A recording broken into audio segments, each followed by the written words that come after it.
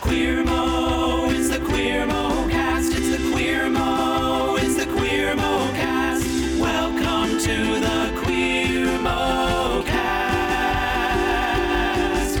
With KJ and Shim Sham. With KJ and Shim Sham.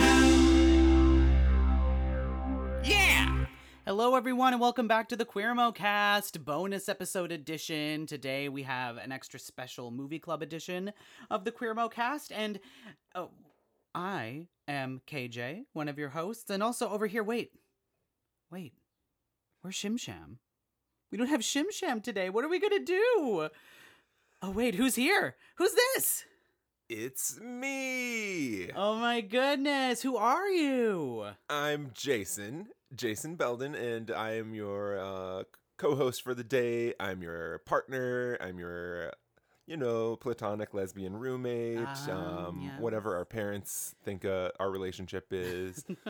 Anyone who might be listening, I'm so excited to be here. I'm a huge fan and listener of this pod. And what an honor to fill in for Shim Sham. Big shoes to fill. Big shoes to fill. Well, Jay also secretly just really wants to have a podcast. So anytime you get to practice. It's true. It's my dream. I'm such a podcast consumer. Yes. Yours is, great, but it is one of at least 15 that I listen to on a regular basis. And ours does only come out every other week, so it's not quite as regular as some of the others that you listen to. But we are just coming off of Twin Cities Pride here in Minneapolis. Today was the big Pride event day. Unfortunately, we weren't able to make it to that, so we did all of our priding yesterday. What did we do? Oh my God. Well, we didn't go to the big corporate sponsored Pride, but we went to Pride our way. Like, we started with a drag brunch. We also went to the local community organized Pride down at Powderhorn Park.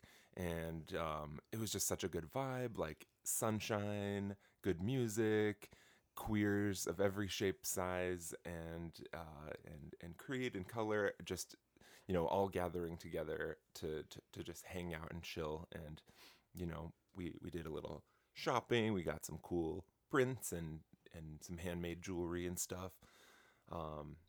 Supporting the locals, supporting the local queer scene, which is one of my favorite things to do here in the area. And yeah, you mentioned corporate Pride, and really this year I personally just did not have any interest in going into the larger like Pride sanctioned events, as much as I think that it's beautiful that we have corporate sponsorship and that there are people who want to pour money into Pride. I think that sometimes it's easier for Pride to become something different than what it was intended to be.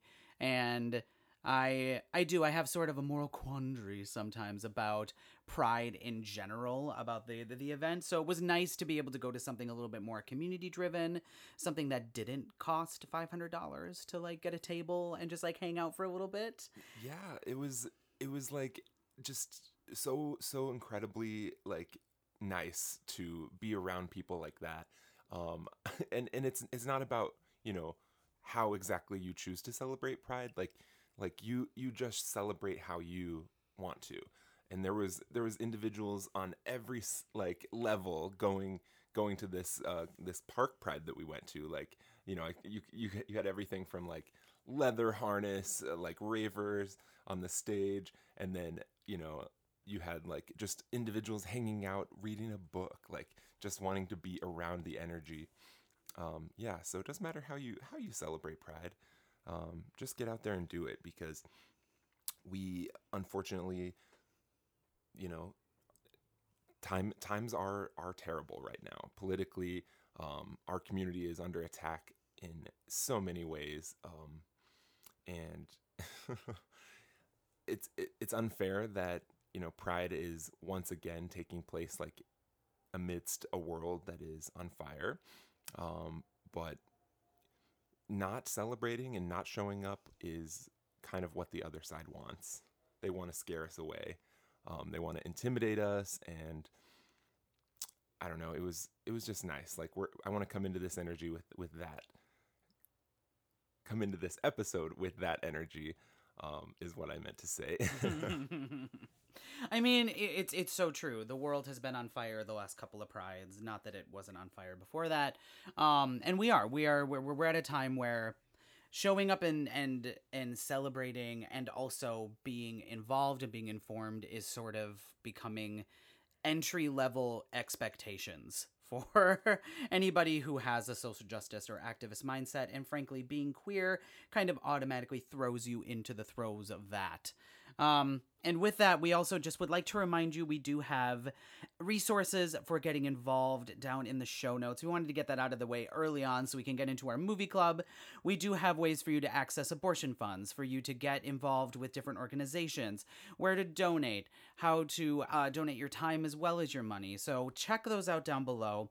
It's going to be a wild and bumpy ride coming up here in the future, but that does not mean we have to stop fighting. It doesn't mean we have to freeze up. And if you are feeling like you're freezing up, like you're frozen, like you can't figure out what to do, possibly take some time from social media, take a little time away.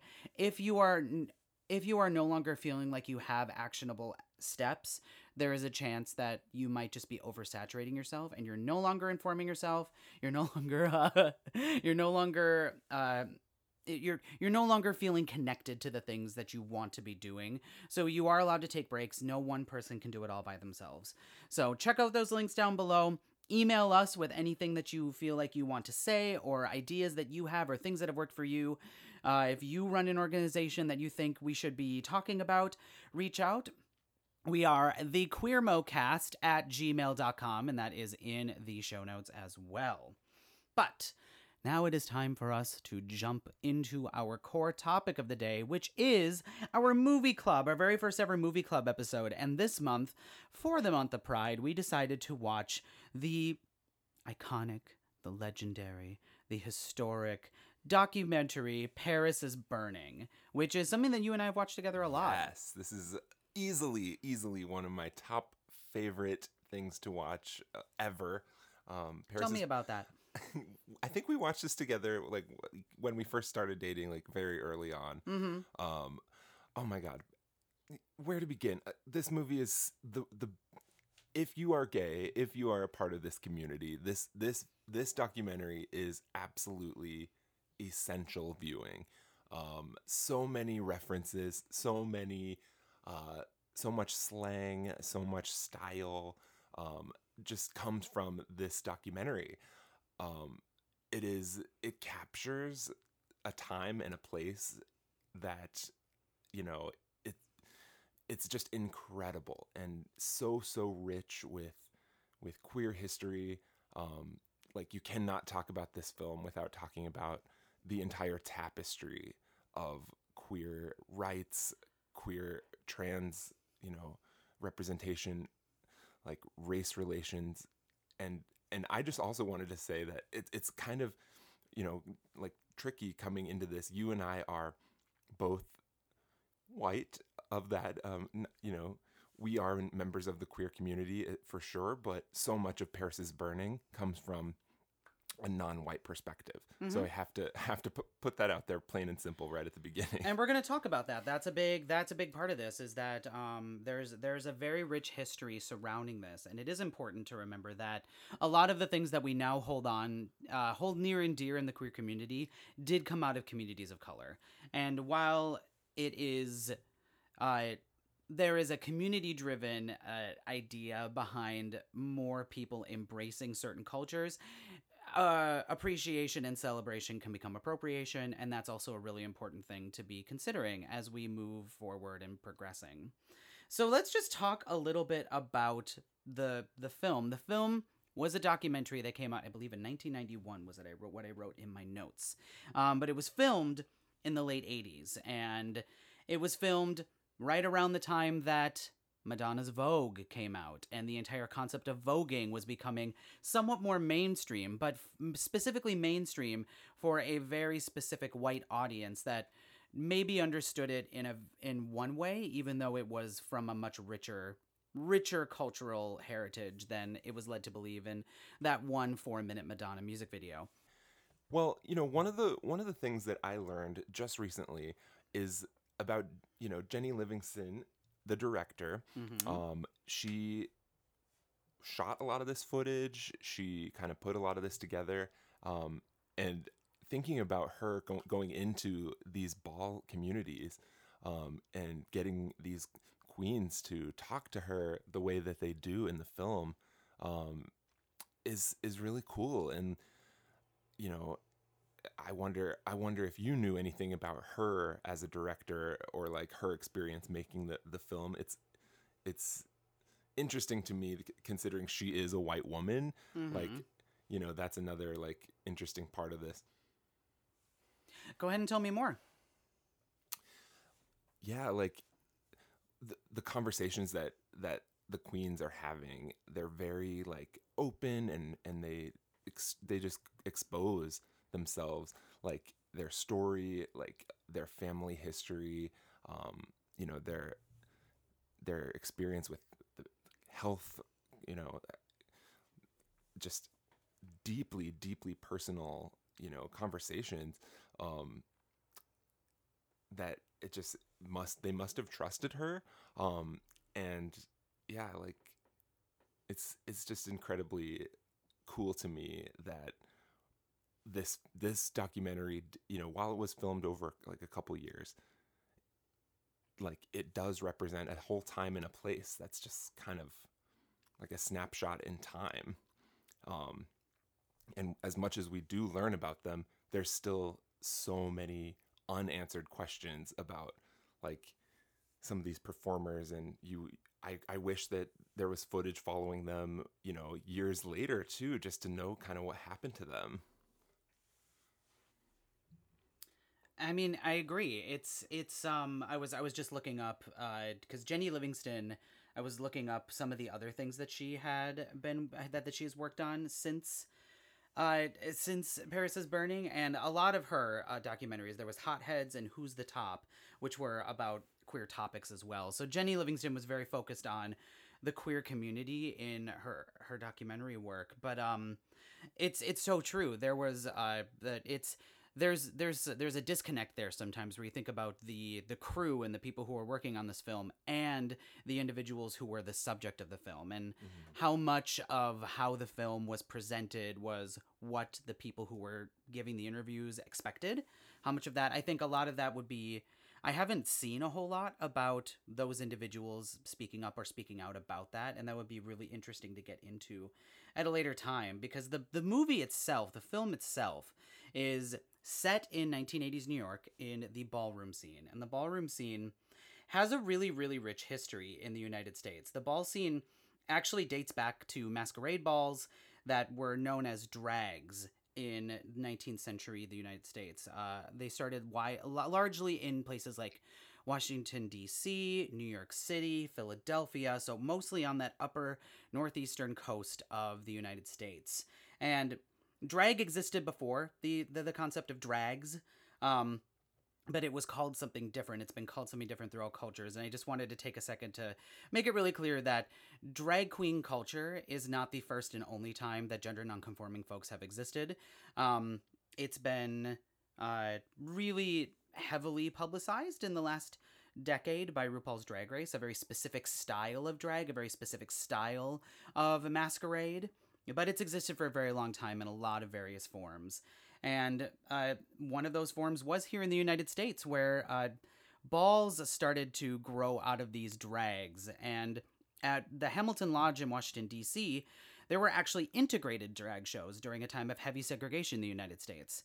However, just because they were integrated didn't mean that racism wasn't involved. There were many people of color who participated in these balls, these masquerades, and wouldn't place, or they wouldn't get prizes. They weren't seen as actual contenders or contestants. So racism played a really big part in that, and that's part of where the ball culture that we see depicted in Paris is Burning comes from. It was people of color saying, okay, well, if we're not going to be treated fairly inside of your specific part of this subculture, we're going to go create our own. We're going to go do it ourselves.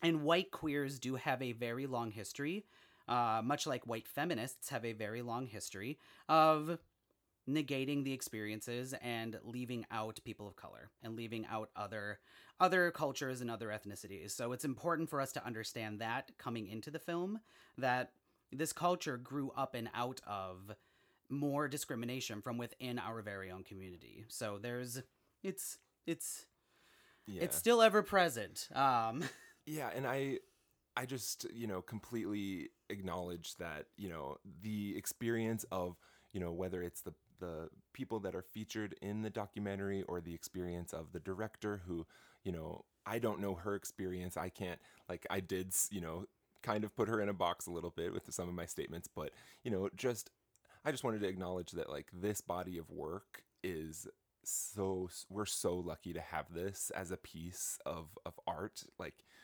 it's available on streaming, it's available a lot of different ways. And, we're talking about it today, 32 years after it came out. It's lasted this long because it represents something so important, which is all the things that you just said, is getting to see the experience of these people of color who are queer, who are trans, who have completely, a lot of them have been disowned from their families. A lot of them have lived in poverty their entire lives.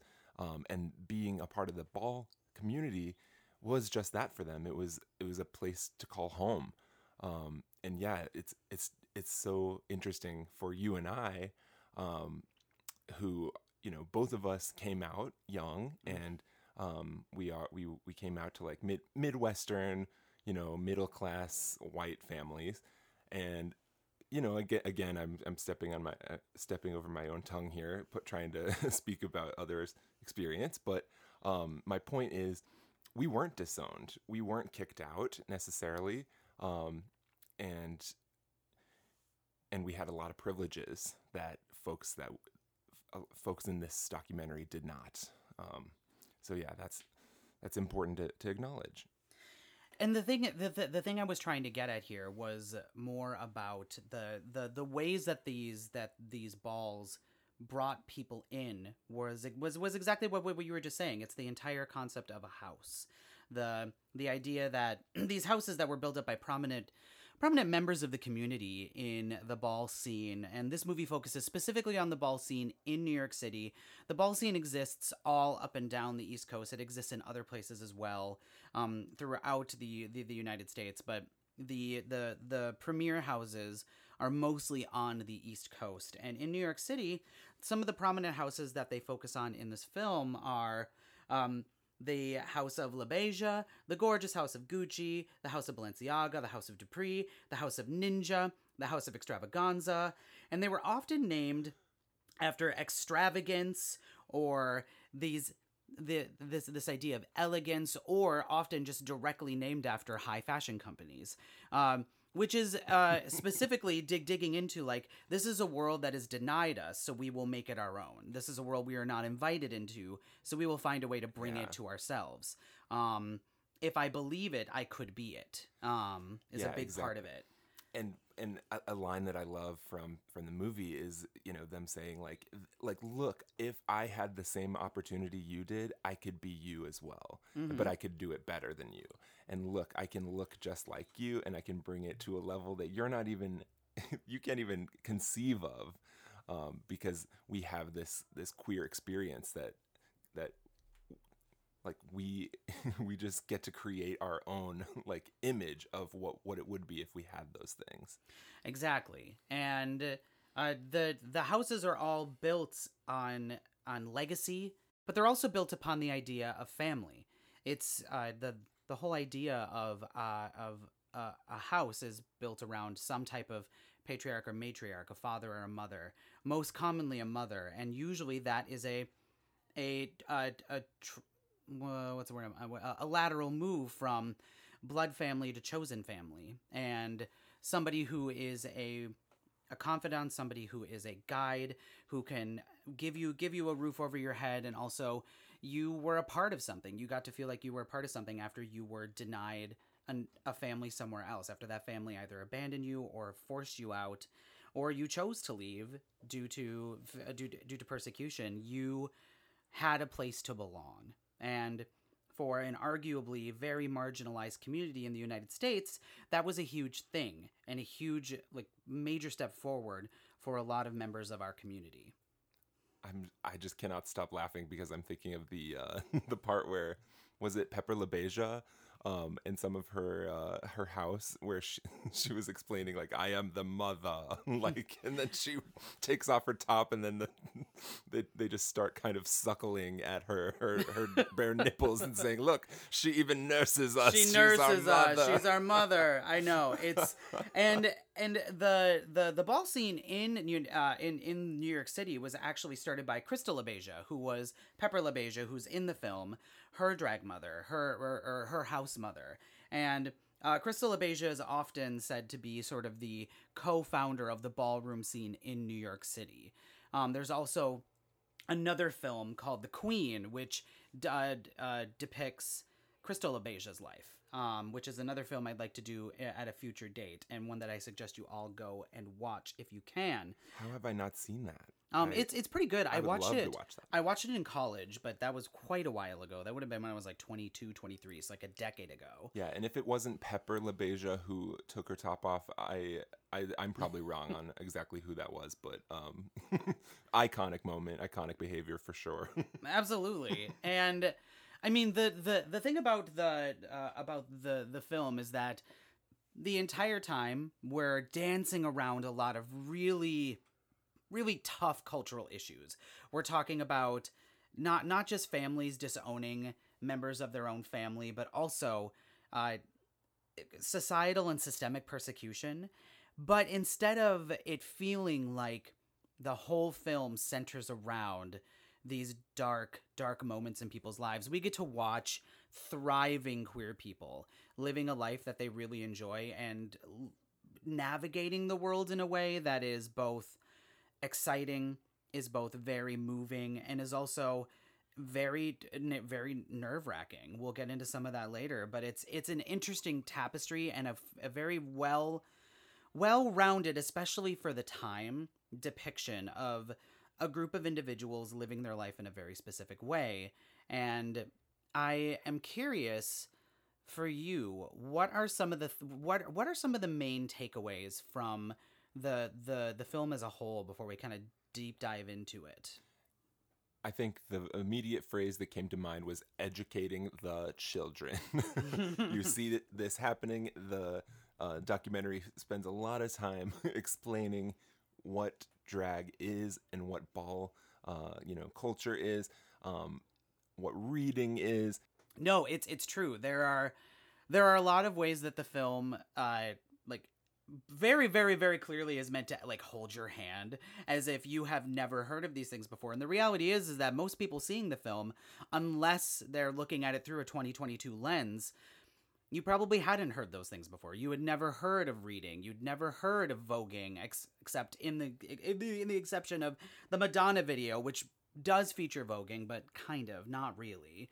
I know you mentioned the Madonna Vogue thing. Did you know a fun fact about me?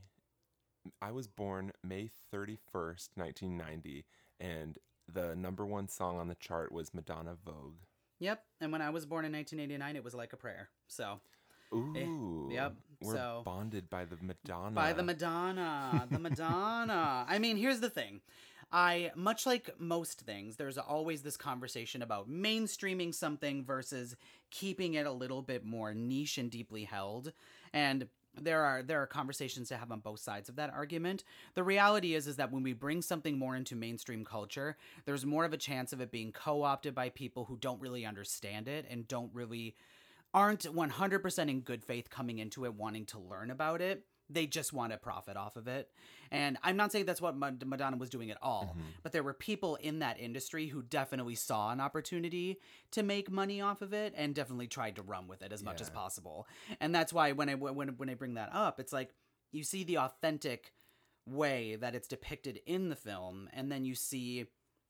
like in Pose, for example, a more modern retelling of ballroom culture, the television series Pose, you see how it was sort of a flash in the pan in a lot of ways. people were into it. Damien got to go and teach it at the YMCA, and then as quickly as people were interested in it, they move on to something else. And and they even show that kind of in the film, how voguing became this kind of cultural phenomenon throughout the early 90s. And then we know, past the film, we know that just as quickly as capitalism sucks something up into its tractor beam, it's just as quickly to move on to something else when it's no longer profitable for it. So I think that there's good things about something being mainstreamed and something having more attention given to it. I think that's a beautiful, wonderful thing. And also, there is sort of this like protection of like, but this is also still not yours. This is ours, or this is theirs, and it's important for us to understand that just because we know about something or that we love something doesn't mean we have ownership over it. Yeah, it's the whole commodification of the queer community. And we see it today. It's happening right now. I mean, pride, like commercialism, like we kind of talked about off the top, like, and these queens in Paris is Burning were not immune to that. Like, some of them even felt like being filmed, like letting the cameras into like their balls, their homes was in a way taking advantage of them. And we'd be remiss not to mention that like there was some financial controversy after this film came out, and I don't know the full extent of it, but I do know that a lot of the principal featured performers got paid very little, or a lot less than they were promised, and it left a lot of them feeling like, just like the Madonna Vogue thing, like we're just a commodity. Like, but part of what's so important about this is why it's so essential viewing. Like, this is the authentic version of Pride to me. Like, this is the authentic queer experience that we get to see in this film, and it's so amazing to watch. It is. And if you want to donate to funds for communities of color, queer communities of color, we do also have ways to do that, because again, when you watch this film, the people who get paid for it are not the people in it a lot of the time. It's the people who created it. And so that's another thing too, is that like moving the money around a little tiny bit when you got a little extra. But again, we want to stick with the film a little bit, but the film does bring up a lot of really interesting and also important points about who owns culture, who owns cultural phenomenons, and who has the rights to, profit off of something, who has the rights to to utilize something for their benefit. And I think we are having much more interesting cultural conversations about that now. And a film like this still existing gives us an opportunity to have that conversation in a more nuanced way, because there is living, breathing, documented proof that these humans were there, they existed, they were real, and their stories are both interesting, inspiring, important, and also sometimes just really just the day-to-day living is exactly what you would expect people to just be doing while they're living. So I think it is an important cultural piece that carries a lot of really interesting baggage with it. It's that. Sorry, I'm a little speechless, because this documentary is so rich with topics to talk about, and it deals with such massive cultural conversations, like gender affirming surgery,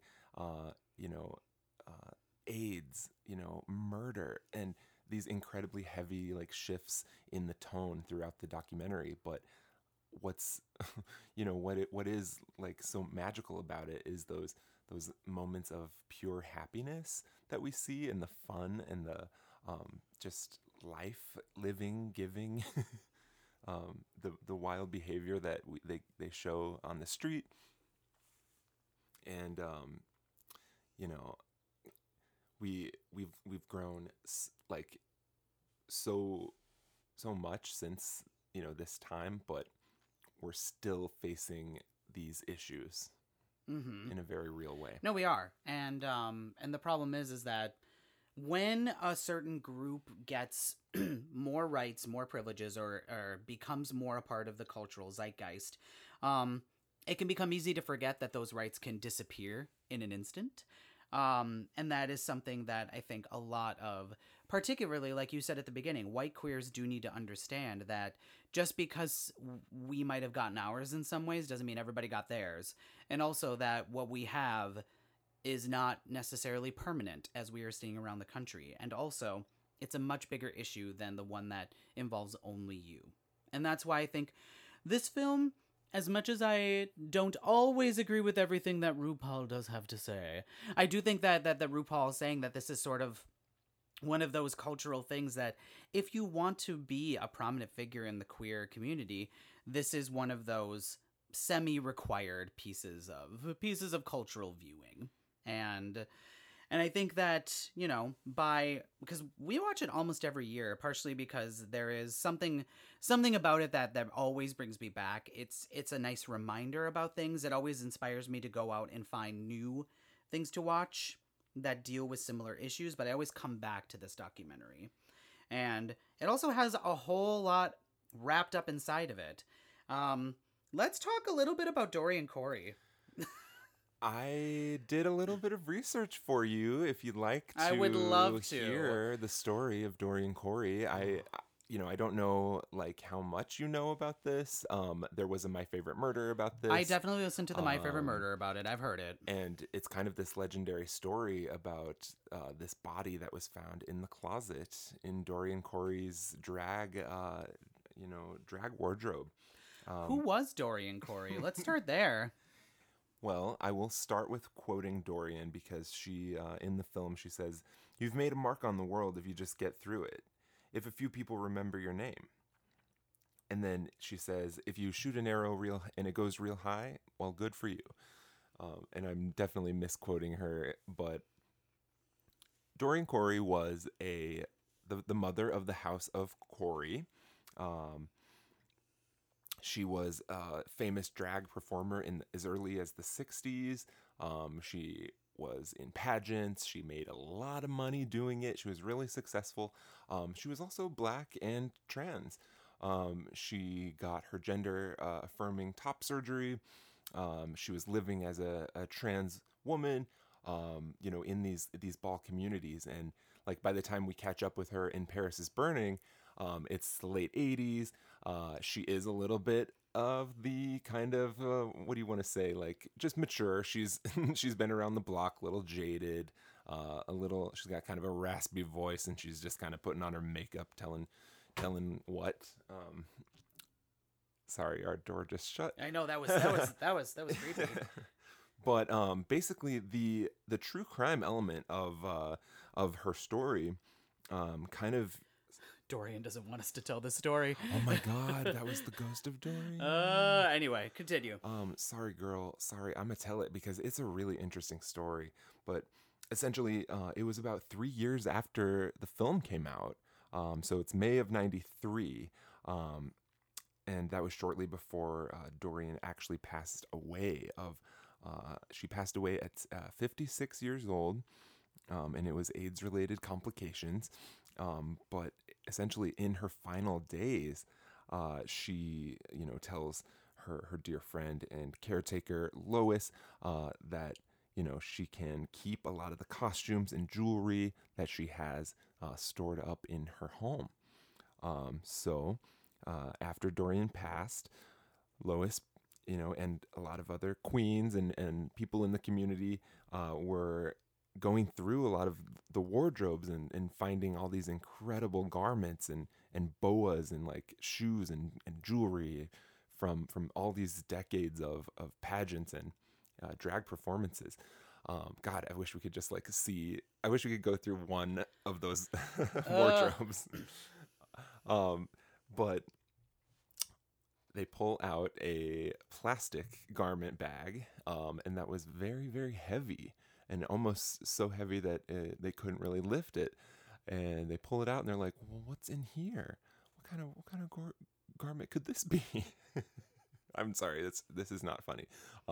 But essentially, they cut open the bag, and a very putrid smell emitted from inside, and they immediately backed away, and they were like, that can't be good.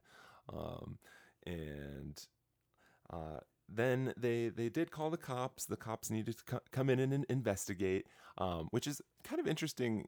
Like, obviously, like, police is a whole different conversation, and even, you know, even today, the queer community, the Black community, our relationship with the police is fraught, because they don't help us. It's you know, it's true now. It was true then. Like, you know, like, members of our community, they're not looked after the same way by the police. So, all right. So, inside the bag, they found a partially mummified body of a man in a fetal position with a bullet hole in his head. The cops did consider Lois a suspect for a short time, because her fingerprints were on the garment bag. But she was like, yeah, my fingerprints are on the garment bag because I had to pull it out and look at it and cut it open. Motherfuckers. So, basically, the police determined the body was inside the bag for at least 15 years. And it was, you know, partially mummified, meaning it had decayed a lot, but not totally. And it still had, like, intact fingers and hands. And the way that they identified him was with a fingerprint expert named Raul Figueroa. And he used a technique to soften the fingerprints. They were able to get a match, and identified this man as Robert Bobby Worley, a.k.a. Bobby Wells. And Bobby Wells was... basically, he had a record for rape and assaults. He spent some time in Sing Sing. He was a heavy drinker. And his brother Fred was trying to help him, but basically the situation kind of escalated. Bobby assaulted his girlfriend's 7-year-old child. And then essentially after that incident, like, disappeared. And that was the last time his family ever saw him. Until this bag was cut open and this man was identified. And that's kind of this legend that the entire drag community is left with, of all of these questions, because, you know, the only people who really know what happened for sure of how Bobby ended up dead in this garment bag for 15 years are Bobby and Dorian Corey, and they're both gone. So all we have are just theories. So there's a lot of different theories out there, you know, collected from people who knew her, who knew Bobby, family, friends. Basically, you know, it's thought that maybe Bobby had broken in and tried to rob her, but Dorian, you know, as a mature woman and a member of this community where poverty and crime are rampant, she had a gun and she could protect herself. So it's possible that it was like a self-defense type of thing. You know, there was also, like, this brother Fred had said, like, that you know, he had made statements insinuating that Bobby was, I guess, trans-amorous, you would say, and possibly dated Dorian, knew her. But Dorian's friends, like, none of them remember her dating a Bobby or anything like that. Well, because that's a really prominent theory amongst other individuals, is that Bobby had sort of a history of being sort of abusive, and also abuse against the trans community it is really common, and was at the time as well. And there was a chance that they had a rendezvous, and it was, you know, there are a lot of theories. I do agree that one holds the least amount of credence based on what we know from the community at large. But aside from the true crime aspect of this, as much as and it is interesting, there are so many podcasts that have done episodes about this exact thing, and we will not add a whole lot of new theories. But it's also important to remember that there the part there's a good reason why why this body may have been found in Dorian's closet. There's absolutely no reason for a queer person in this type of a situation to have called the police. And one of the other theories is that possibly she was holding the body for a friend, because the sisterhood, as we saw on Pose, there was an episode on Pose where they had to like band together because there was a John that ended up dead, and who's suspect number one is the black trans sex worker that was the last person to see him, even though like I think on the show he died of like a heart attack or something. Yeah. I think it might have been drug related. I cannot remember. Yeah. But like it just shows you that like we could not trust the police, and we will protect each other by hiding a body if we need to. Unfortunately, it's either them or us that becomes the body. As terrible as it is to say, like I'm sorry, like sex workers, especially trans and women of color, we see this time and time again. Like they're murdered, they're victimized. Those crimes go unsolved. Their bodies are not. Well, they don't just go unsolved. Unsolved makes it sound like somebody made an effort to solve it in the first place. It just wasn't solved. It was ignored most of the time. And I agree with you. I was waving my arms silently, like we are not advocating for murder and hiding bodies. But the sentiment I do agree with, that sometimes you have to make a decision to protect your own. And in this situation, we don't have answers. We will never have answers, probably, because again, like you said, the only people who know even the possibility of giving us an answer are no longer with us. But it's an important fact. It's interesting because the film doesn't deal with it because it wasn't discovered until well after the film came out. So it is interesting through a 2022 lens to watch this and look at this person on the screen who is probably the most prominently featured queen in the entire film, also possibly having this body somewhere in the shot, and we don't even know it's there. And, we would be remiss not to mention, like, Venus and what happened in the film with her murder, and that a heartbreaking scene at the end where Angie Extravaganza is basically, like, learns that she, was found murdered, and it took a few days to identify her, and basically Angie was the one who had to tell her family. That's a whole other story. I don't know if you want to kind of get into that one too. I mean, the thing I want to focus on there is the fact that this community that we're seeing in the film is very tight knit, but it's also a community of people that knew ultimately you cannot tell other people what to do. You cannot control other people's behaviors. And there's a moment where exactly what you said, Angie was like, she knew how she liked to live her life. And every girl in the movie who's a working girl knows that there's always there's a risk, there's danger.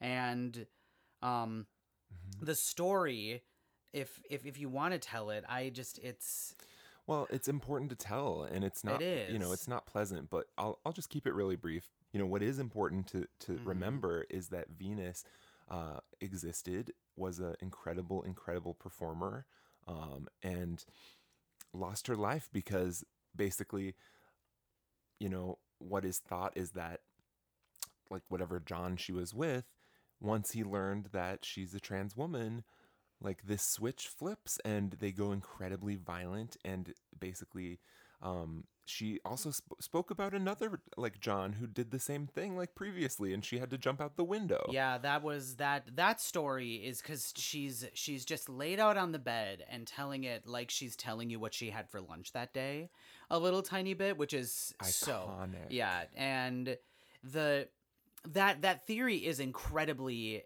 credible, right? It's exactly, and it's so unfortunate because I think without meaning to, the way the film is edited, it sort of comes as an afterthought at the end of the film that Venus is no longer with us, and without intending to, the way that the interviews are edited together, it almost makes it sound like she knew what she was getting into and this is a possible, you know what I mean? Like, it's not quite victim blaming, but the film just doesn't take a lot of time to get into the story. So it feels, again, kind of like an afterthought, and also almost like we're like, well, that's what happens. And I don't think that that's what they intended. I don't No. think that that's what they meant, but unfortunately, with the runtime of the film and everything else they were trying to get into, the story itself is really, it's difficult to take in for that reason.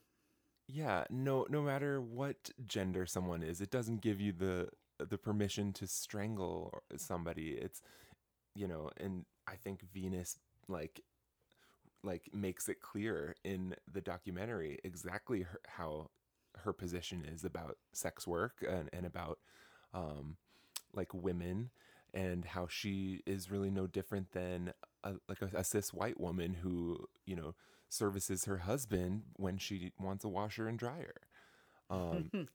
Can you tell us your so there's another performer, another cast member of the movie, Octavia Saint Laurent, who has two moments. We're each going to share a favorite moment. Thank you for bringing up Octavia. I mean, what's your favorite moment? Well, for me, it's definitely the moment where she's laying there with pictures of Paulina Poroskova, supermodel, all around her of the world, and she's kind of talking about how like her dream in life is to be on her level and to be photographed with her, and she's just pointing out like this photo. She's I look at her here and I see wicked beauty. I look at her here and I see little girl type. I look at her here and I see just that's the same. I love that part. The same. And then it's just, she clearly loves Paulina. She's all over her wall, and she wanted to be a supermodel of the world. We even see later in the film she's posing for a cameraman to a photographer to get pictures taken, which is again sort of another thing they pulled from for Pose with Angel's storyline. Yeah, she went to an open casting for models and stuff. They had that whole thing. Exactly. And later in the film, she has this really, really excellent quote where you have to paint the picture. Because this scene is just iconic. Well, you start the scene. So they're on the beach, right?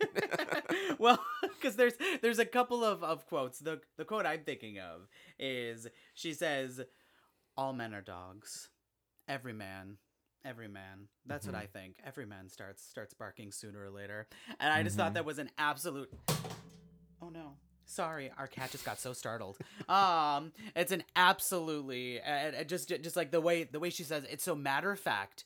It's so very, and it's like, yes, that's true. All men are dogs. It's just a matter of time before they start barking. They all start barking eventually. And I love that. And then also the beach moment where which we quote to each other probably at least weekly, I'd say. There's just this beautiful moment where the wind is blowing and she goes, "Oh, I feel just as free as the wind on this beach."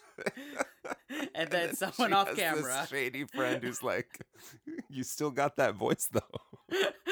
Oh God. And it's just it's another one of those really, really great moments in the film where there are individuals who we know have this history, this life that has brought a lot of difficulty, a lot of sadness, just having joyful queer human moments. Because again, so often queer stories in fiction in particular are often sad tragedies of murder, mayhem, drugs, and disease. And those are all a part of the tapestry of people's life story within the queer community. And also, queer people, queer BIPOC people, they live, they love, they breathe. And the film does an interesting job of tying a lot of that together with an hour and a half runtime.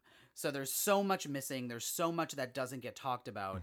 But there's a really good like through line throughout the film of individuals living their lives in this beautiful, happy way. And that's one of those intricate scenes that has nothing to do with ballroom. It has nothing to do with the focus of the film. It's just another scene that showcases the full tapestry of this human. Can I tell you one of my biggest like obsessions / fascinations from this film? Please. And it is those two young boys at the beginning of the film. And I'm just like, you can hear like how worried I am about them in my voice. This is a perfect, Oh my God. probably segue into coming in for a landing on this one. Well, they bookend the film. Exactly. And they're the first ones we see and the last ones we see in the film because they're just so sweet and pure and like they're like 13 and 14 years old. And they're not named. We don't know anything about them other than they're in the city at 2:00 in the morning. Mm-hmm. And one's in a blue shirt and one's in a white tank top and a hat. And they're just talking about like, you know, I'm out here and like, they're like, well, why aren't you home? Like, why aren't you with your mother? And he's like, I don't have a mother. Well, why aren't you with your father? I don't have a father. He's gone. Yeah. Where do you live? With a friend. Like, and, you can see like they're like so tired because it's 2:30 in the morning, but they're also just like out here hanging out because that's the community that they feel safe with. I just did some very quick searching to find out like what happened to them because I know a lot of other people were curious about that too, but I didn't really find a lot. I found like a YouTube video where the narrator was saying like he did find the boy in blue. He was currently living in New York, but he was thankful for like the support he's received from being in the film. But ultimately, this YouTuber did not get permission to say his name or like use his image. But, you know, I found some like other just quick Reddit search kind of threads that were just like kind of disheartening. It's like, clearly they're hustlers, right? Like clearly they're also sex workers. So, you know, it's possible that they like had a dark fate and we just don't know like their full story. Some people are like, yeah, they're probably dead. They're like, what did I say? I was like, they're just two lambs surrounded by like wolves, basically. Like, and oh my gosh, I would love to know like what became of them. If anybody has any information, please write in. We would love to know, because the thing about, I think, like bookending the film with these two individuals was a very interesting choice, because as an audience member, your brain goes to, you are so young. I work with children, so my brain goes to, ooh, like adult supervision. Kids are going to do what they want to do, but being out and about this late in a city like New York in the 80s, your immediate reaction is like, oh, I hope there's someone to protect you. I hope there's someone off camera we don't see who is actually here in your corner. And the choice, I think there was this like softness to them, this really sweet, lovely softness to their interview that I thought I think that maybe as they were editing this all together, they thought would be a really good bookend on the beginning and the end of the film. But watching it through a 2022 lens with what we now really know about what was going on behind the scenes in New York City, it's true where it sort of leaves this almost dark kind of mystery to the ending. Why were they there? What were they up to? And yeah, I almost want to like look into this. This could be a whole podcast like research series of absolutely. its own. Like, who are those boys? What happened to them? I'm doing a bad job like naming my source here, but the YouTuber that I saw, you know, did answer some questions, or asked this boy in blue some questions, and he said that he doesn't know what happened to the boy in white, that they were a couple at the time that they were filming, and that they were hustlers. Can you also tell me when did this interview happen? Because the YouTuber, because YouTube's only been around since 2006. So, like 2005, 2006. So I'm curious to know when they heard from this individual. And So I just clicked the first YouTube video that I could find.